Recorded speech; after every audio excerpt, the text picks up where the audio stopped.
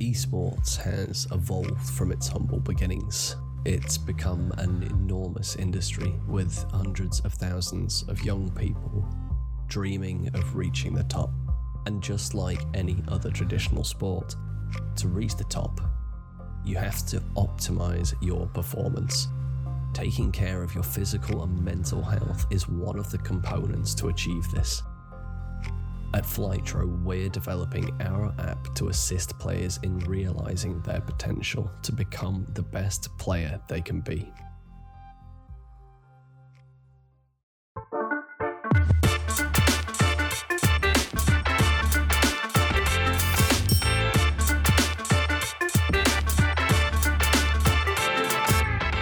Welcome to the Flytro podcast with me, your host, and a very special guest today, a sports psychologist who has pioneered the esports space, working with top teams Astralis and SK Gaming, and back-to-back TI champions OG, Mia Stelberg. Welcome to the podcast today. Oh, thank you for having me. It's an absolute pleasure to have you. I've been a big fan for a long time. The work you've done with sports psychology and esports, I think, is very exciting. I first heard about your work, the work you did with Astralis when they went on to win one of the majors in the US. Was it the Boston major or? Atlanta. Atlanta, yeah. So that was the first sort of introduction to sports psychology and esports that I certainly had. And I think for a lot of people, it was the first introduction that they also had. So in the past, you've obviously worked with Astralis, but you've also worked with other CSGO teams in different esports genres, League of Legends and Dota, and you're currently working with SK Gaming and OG Sports. That's correct. So tell me about the work that you did originally with Astralis and how you got into the esports space, because you were working with traditional sports psychology before esports. So how did that sort of transition become, and what was the major difference? Matt, you have the longest questions ever. So let's answer to all of those three. So you're right about the fact that I have a history in traditional sports, and I think that background has served me quite well in the gaming world. There's huge benefits from having understanding and experience from traditional sports. There's lots of tools and lots of things that we can also integrate into the world of gaming. I think why Astralis recruited me was that they were smart enough to understand that gaming is a mind game. Emotions has so much to do with the performance side. I always say it's game of minds. So in that sense, I think those guys were the first ones to understand the bigger picture of being successful and also remaining there. And obviously, the bigger audience or the bigger crowd got introduced to the sports psychology side probably after the first major. And then other teams got really interested and curious about it. And now coming back to 2020, I'm super happy to see that so many teams and so many organizations have people supporting the players, making sure that they are improving, taking care of them on the mental side and the well-being side as well. So definitely we've seen a very big change in the community and how it works. Yeah. And it's not just about improving results, is it? It's also about improving, like you say, the player wellness and mental state of mind, both in and out of the game. Yeah, sleep, stress, what kind of a teammate you are, what kind of skills and tools do you have for communication. There's so many different levels in working with the psychologist, and it's also quite individual. All the players are so different in their strengths and weaknesses that you kind of like need to find what they need to evolve, to grow, and then you work on that. Yeah. And I think that stress affects us all differently, doesn't it? You know, some people will harness the idea of playing in front of large crowds and potentially use that to their advantage, whereas it might affect other players in a sort of negative way, so that they can't perform to their best ability, essentially. Absolutely. And that's really fascinating to see that some guys are blooming under pressure and when they're in a position where they have to perform. And then again, another guy might be massively underachieving due to the same circumstances. Yeah. And you've been looking at data within your work and research with the players already. Is there a significant difference in data between one of those players who is playing really well under those sort of circumstances in a live setting versus a player who's not playing well? Yeah, so I would say that one key factor is experience. The more seasoned you have, more of a buffer between you and the other world, the stress factors or whatever we want to call them. So experience is one. Then the second thing is your personality. What kind of relationship do you have towards yourself? What kind of expectations do you have? It's quite surprising how many times you find yourself in a situation where you just have to state that your worst enemy is yourself or your expectations. Then the third thing is quite often issues with teamwork, trust, or bouncing back from a loss, or communication, or all these kind of different situations where you just end up with a team when you have 5 mostly young people traveling around the world and just trying to make it. Sometimes it's a human experiment. Yeah. And what's the psychological implications of all the travel that the players do? I mean, we look at the esports industry is constantly being compared or making its own comparisons with traditional sports. We look at the footballers who are roughly within the same sort of age bracket. Maybe in esports, that age bracket is a little bit lower as well. So you see younger players breaking into the top end of the scene from a sort of earlier age, and it's more common. But the amount of traveling that they do in esports seems to be more than someone in a football team. These schedules, way into the sort of 200 days plus a year of traveling to and from events. How does that impact players from a mental or psychological level?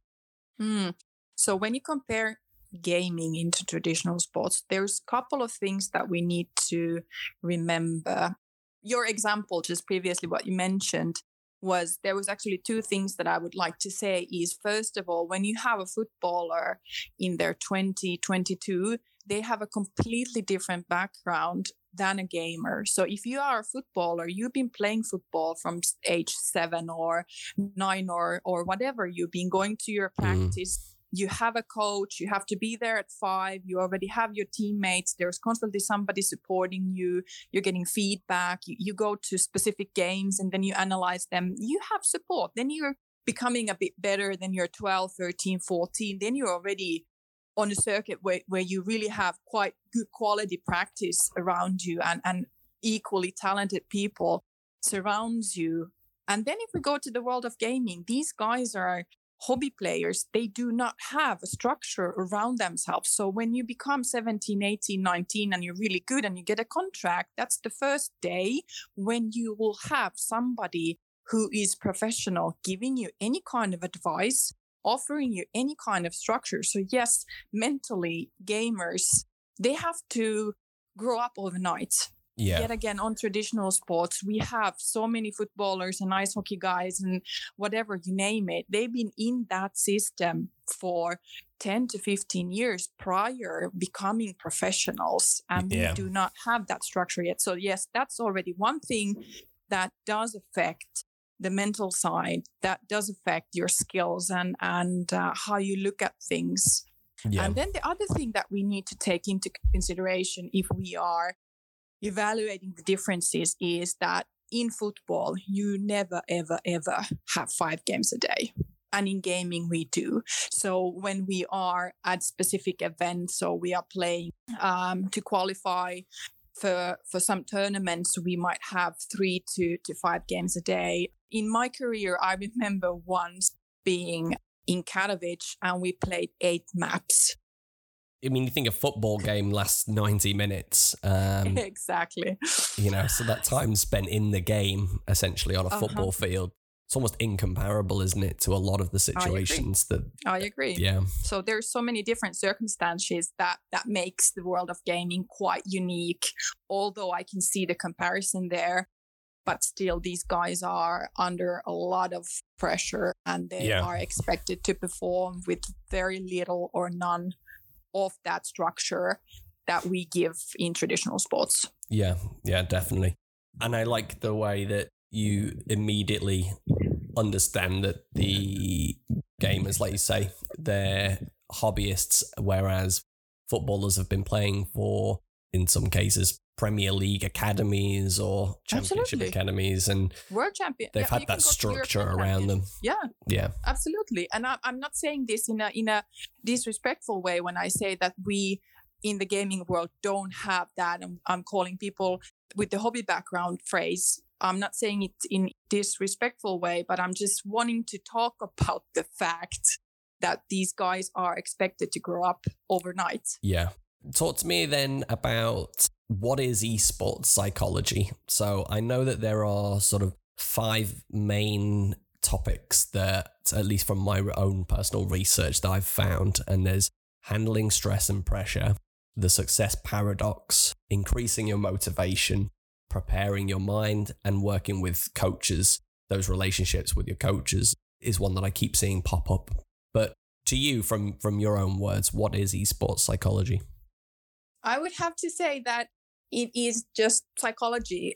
Quite often people think that it's something that's weird or difficult or complicated or completely different field. I would have to state that all humans have the same kind of needs despite where they are performing or where they are living or whatever they are doing. So if I'm working with a young musician, they probably have the same kind of worries or problems than a young gamer would have. So sport psychology is a field of psychology where we are trying to enable people to perform better. I'm always trying to find people's line or barriers or where they say that I cannot go further, limiting their own skills or expectations. And I just grab their hand and we just move forward and past that and say, you see, we did it. So I'm there to support them in whatever it is that their needs. So sometimes it actually is fixing issues with their own self-image, self-confidence, or sometimes it is just by having them figure out the motivation part. Yeah. Sometimes it is about coping the stress. So I would have to say that esports psychology is classical, traditional sport psychology with a twist, having it on warp speed because we are not in normal world. I would have to describe, but otherwise it's very, very classical. Yeah, the handling the stress and the pressure. And you mentioned then that players will say, they've sort of reached their limit. I know that you're doing lots of exciting things right now in your current work, but I think one of the best illustrations of how sports psychology can work within esports was the Astralis kind of example, because their team was struggling with reaching the finals of championships and majors and things like that. It seemed like after you'd worked with them, they almost overnight that seemed to dissipate and they went on to win the major, and then they became one of the most successful, if not the most successful CSGO team that there's been to date. How did you break through that mental barrier with them? First of all, I think they made it because they were ready to perform, and I think they were just so motivated to work for it. I see my position there just as somebody who supported them and had some ideas on how to do things. I would say that I'm quite into the thinking of that we do empower these athletes, we do empower these gamers to perform better, but it's them who owns their success and it's them who did the job. But yeah, with them, it was very, very easy because they were just so motivated and just so driven to become the best team in the world. And for me, they were really like dream clients. They were really nice, super smart guys, and they just did what we agreed on. Yeah. Sometimes you can...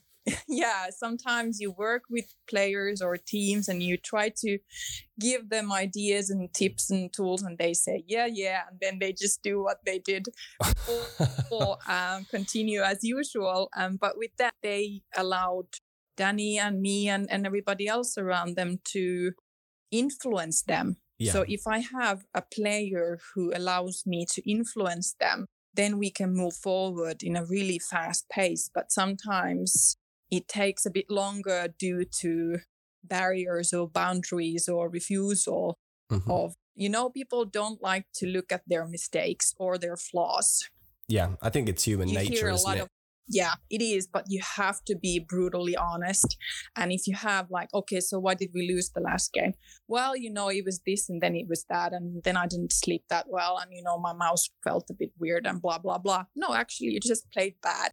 So you can't build a future if you're not being honest. And those guys are honest. So it was really easy. There was no bullshit. Talk to me then about the work you're doing currently. I don't want to go too much into what you've previously done, as it's fairly well documented online and people can find out about it. You worked with OG. They've become back-to-back TI champions, so an extremely successful story on their part. But you've been working extensively with SK Gaming.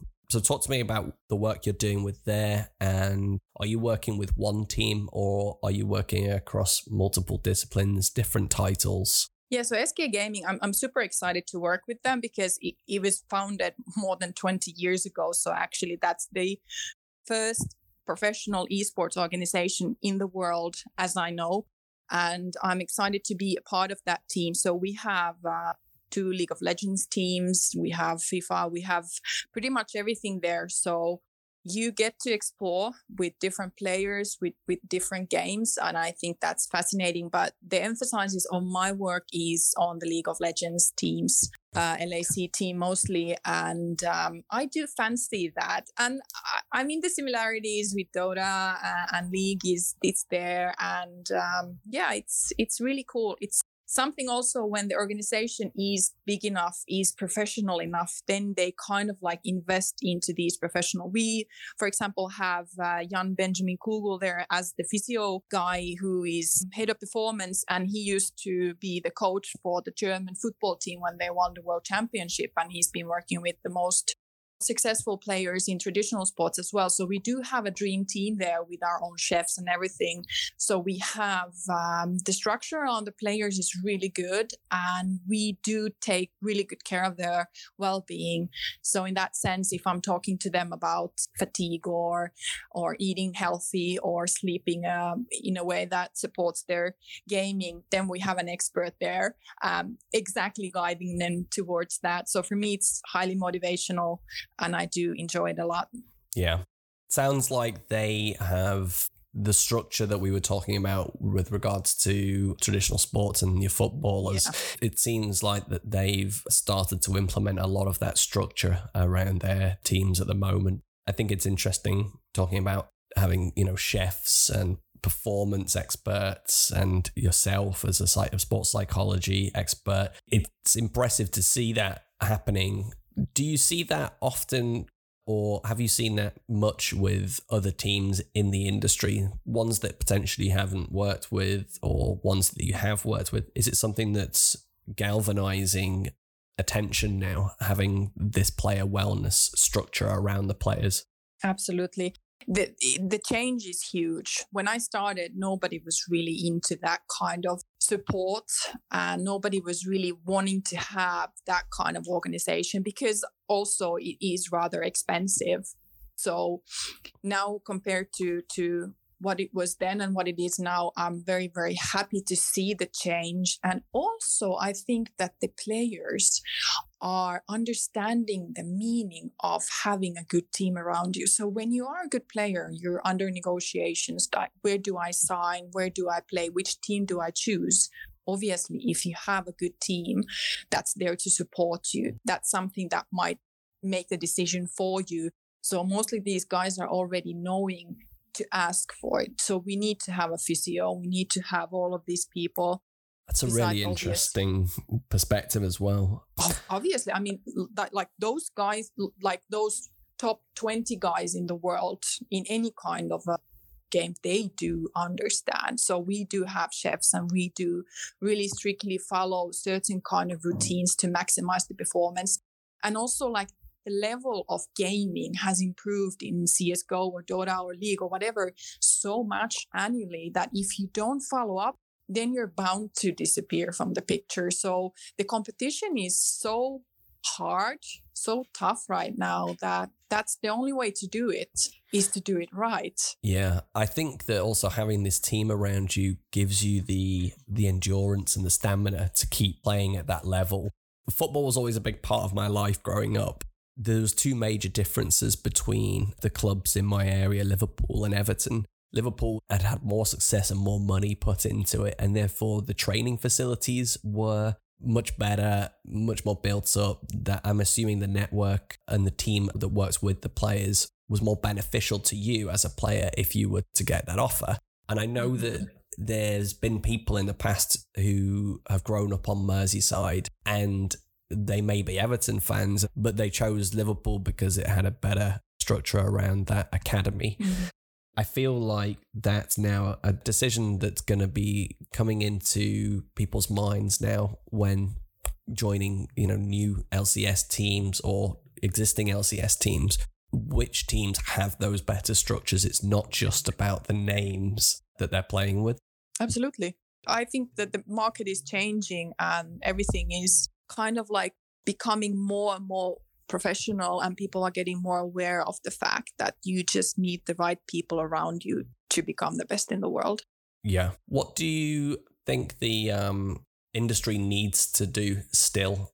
I mean, obviously, there's so many teams around the world with different kind of cultures, so it's difficult to generalize. But I would say we are on the right path. We are moving to the right direction, and there are lots of good things happening on the field. And I think that we still have a lot of work to do. And sometimes I'm still quite worried about the players and the amount they have to perform or play, travel, stay away from their parents or girlfriends or families or whatever.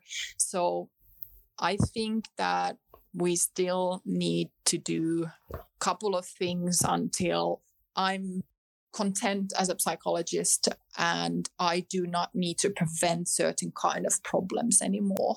There's a lot of problem prevention involved in my job where I just need to fix something before it becomes an issue. And many times it is because we just don't have time. Yeah. We don't have time to change players. We don't have time to practice enough. There's so many things happening all the time and they just need to adapt to it.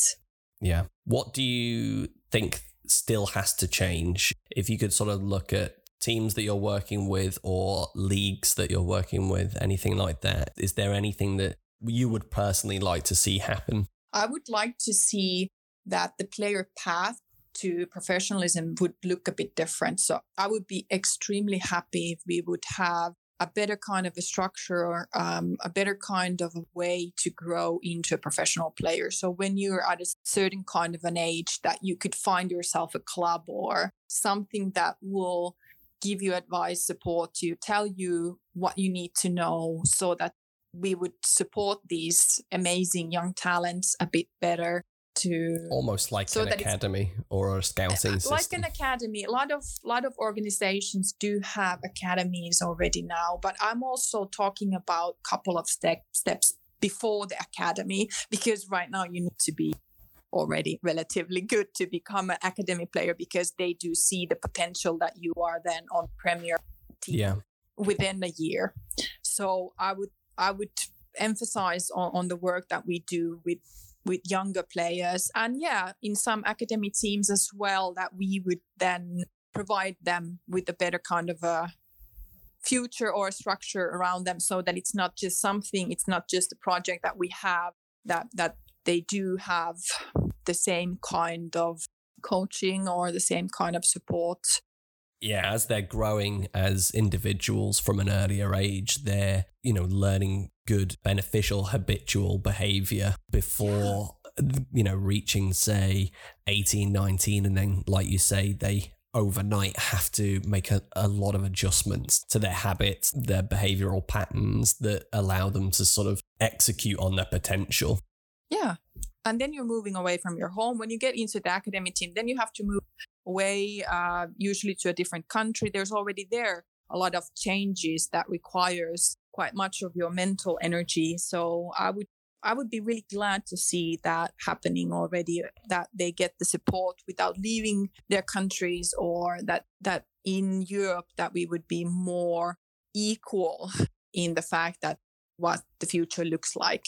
Yeah. You know, if you're born in Denmark, god damn it, you're a lucky bastard compared to being born in some other parts, eastern parts of Europe. Well, I mean, we have to say some of those countries, the scene is really amazing as well. But yeah, and also the contracts and everything, because the industry thrives through these talented young players. So absolutely having more.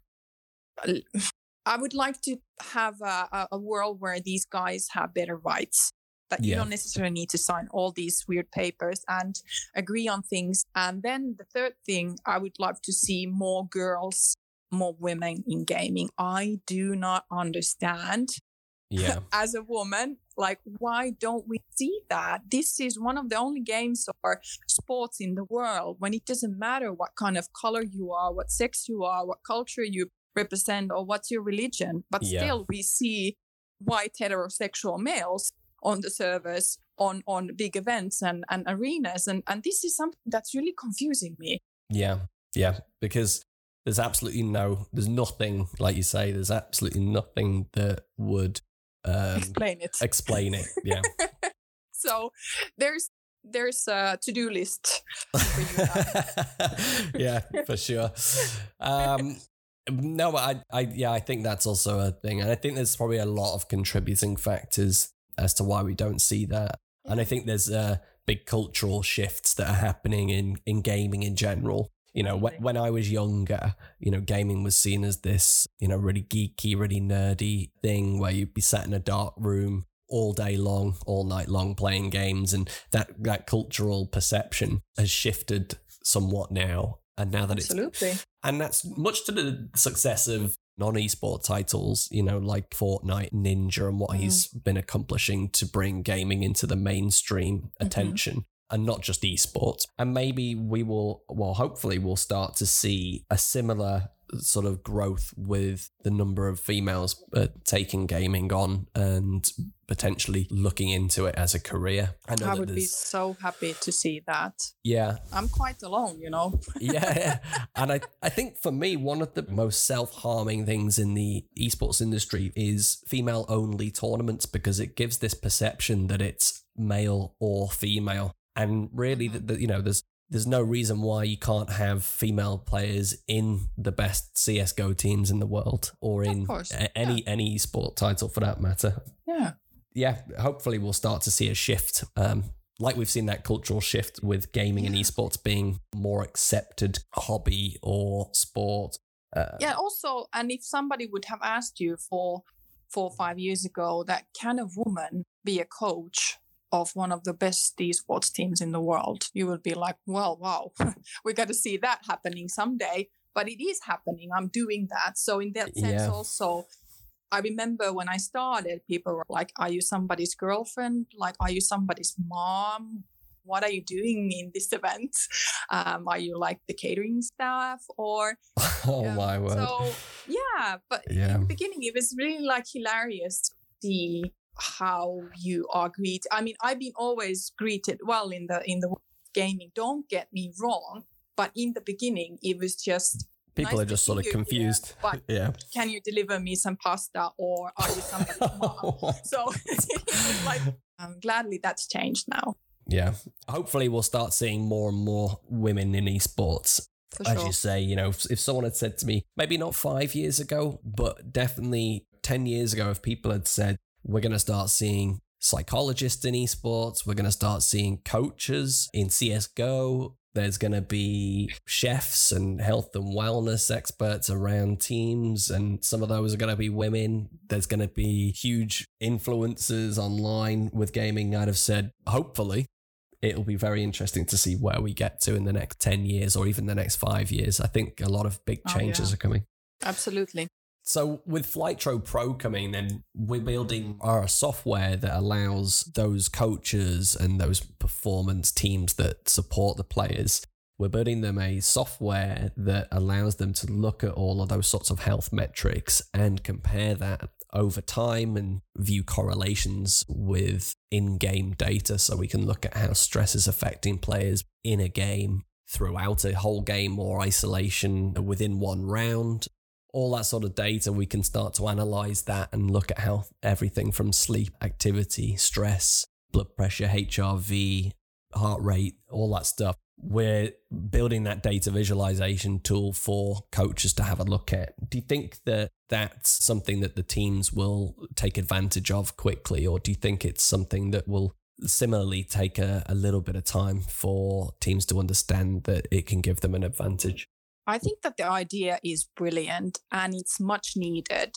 So for sure, if you are an organization that do want to follow your time and you understand that having certain kind of metrics and working upon them is equivalent as success or enables you to be successful, for sure, absolutely. So the more data we have of a player or the team, the more we can work on things. So for example, personally, I'm really excited to try and use that and also sometimes to describe to the players what's going on, because sometimes it's really difficult for them to say what really happened. Yeah. To say that why didn't I play that well, or why did I play that well? So either way, we do need data. And I would also be really, really interested in using that in recruiting the players. Because sometimes you kind of like have to take a chance. You're like, the guy talks good, plays good, looks good. But then I would love to test him out a bit. And now we're just on the basis of opinion or statistics around the game. But I would love to use that as a recruitment tool. So the closer we get to traditional sports with everything that we can use, everything that we can collect and how we can understand these people better, it's really gold. It's really, really important. Yeah. I think it will help coaches and players understand their own game better as well. They'll be able to see why potentially that they all of a sudden might have made what they later perceived to be a bad decision in the game. Yeah, absolutely. And they'll be able to attribute that to something tangible rather than guess why they did that, or even worse, have no idea. And that, I guess, has repercussions on their perception of their own ability mentally. Yeah. And also one thing that's really fascinating is that you need to follow up an improvement. So sometimes we get a player, we have him on the academy team or we are trying him out with our team.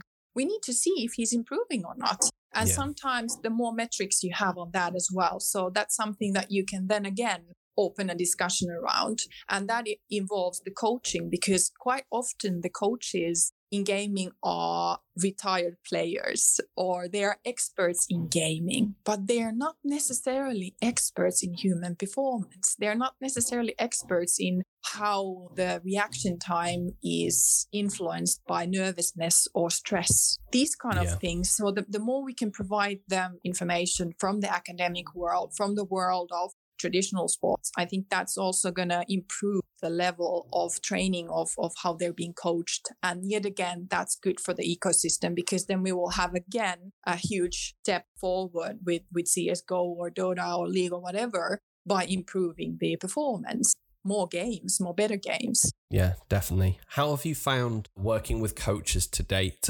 Obviously, like we say, most of them, I actually can't think of any who didn't come from a traditional environment where they've been playing the game that they're now coaching. How's that been so far, working with those players and those coaches? I think it's something that's quite important. So I see myself as the assistant coach in the sense that I need to support them, I need to help them, I need to provide them tools for whatever they might need. So I'm their left hand or right hand or whatever it is then, but we are a team, if he says something, my job is to back him up. So that the players don't get confused by having different experts, having different opinions. You go left and no, you go right. But we talk with the coach every single week about everything that's going on and what's happening and what we are trying to achieve, so that we have a common goal. We have a very good dialogue. And then we go and implement that to the players. So he's an expert in gaming. I'm an expert in human performance. So I think that the alliance between us two is very, very crucial in managing the team right. Yeah. But obviously the coach is the boss. He says what's on his mind and then we move forward. But just as it would be with a football manager, they're the boss and then they have the team of experts around them. Yeah, he runs the show, but I ask him questions. Sometimes I disagree or challenge him a bit, or ask him to do or execute what he's wanting to do, but in a slower pace, or trying to improve the dialogue within the team. Instead of perhaps practicing today for 9 hours, let's practice dialogue for 2 and then play for 6. Whatever it is, but we are a team, and everybody in that team is equally important. Yeah, brilliant. I won't take any more of your time, but thank you so much for joining me on the podcast. I've enjoyed listening to you talk. I like the optimism about the industry, and I think the uptake of player wellness and well-being is really encouraging for esports. Thank you for having me. It was a pleasure to talk, and I do wish you and everyone else who's listening to stay safe, stay healthy. Especially with the lockdown, everyone's going absolutely bonkers. And playing. And playing twice as much. Thanks very much, Mia. Thank you.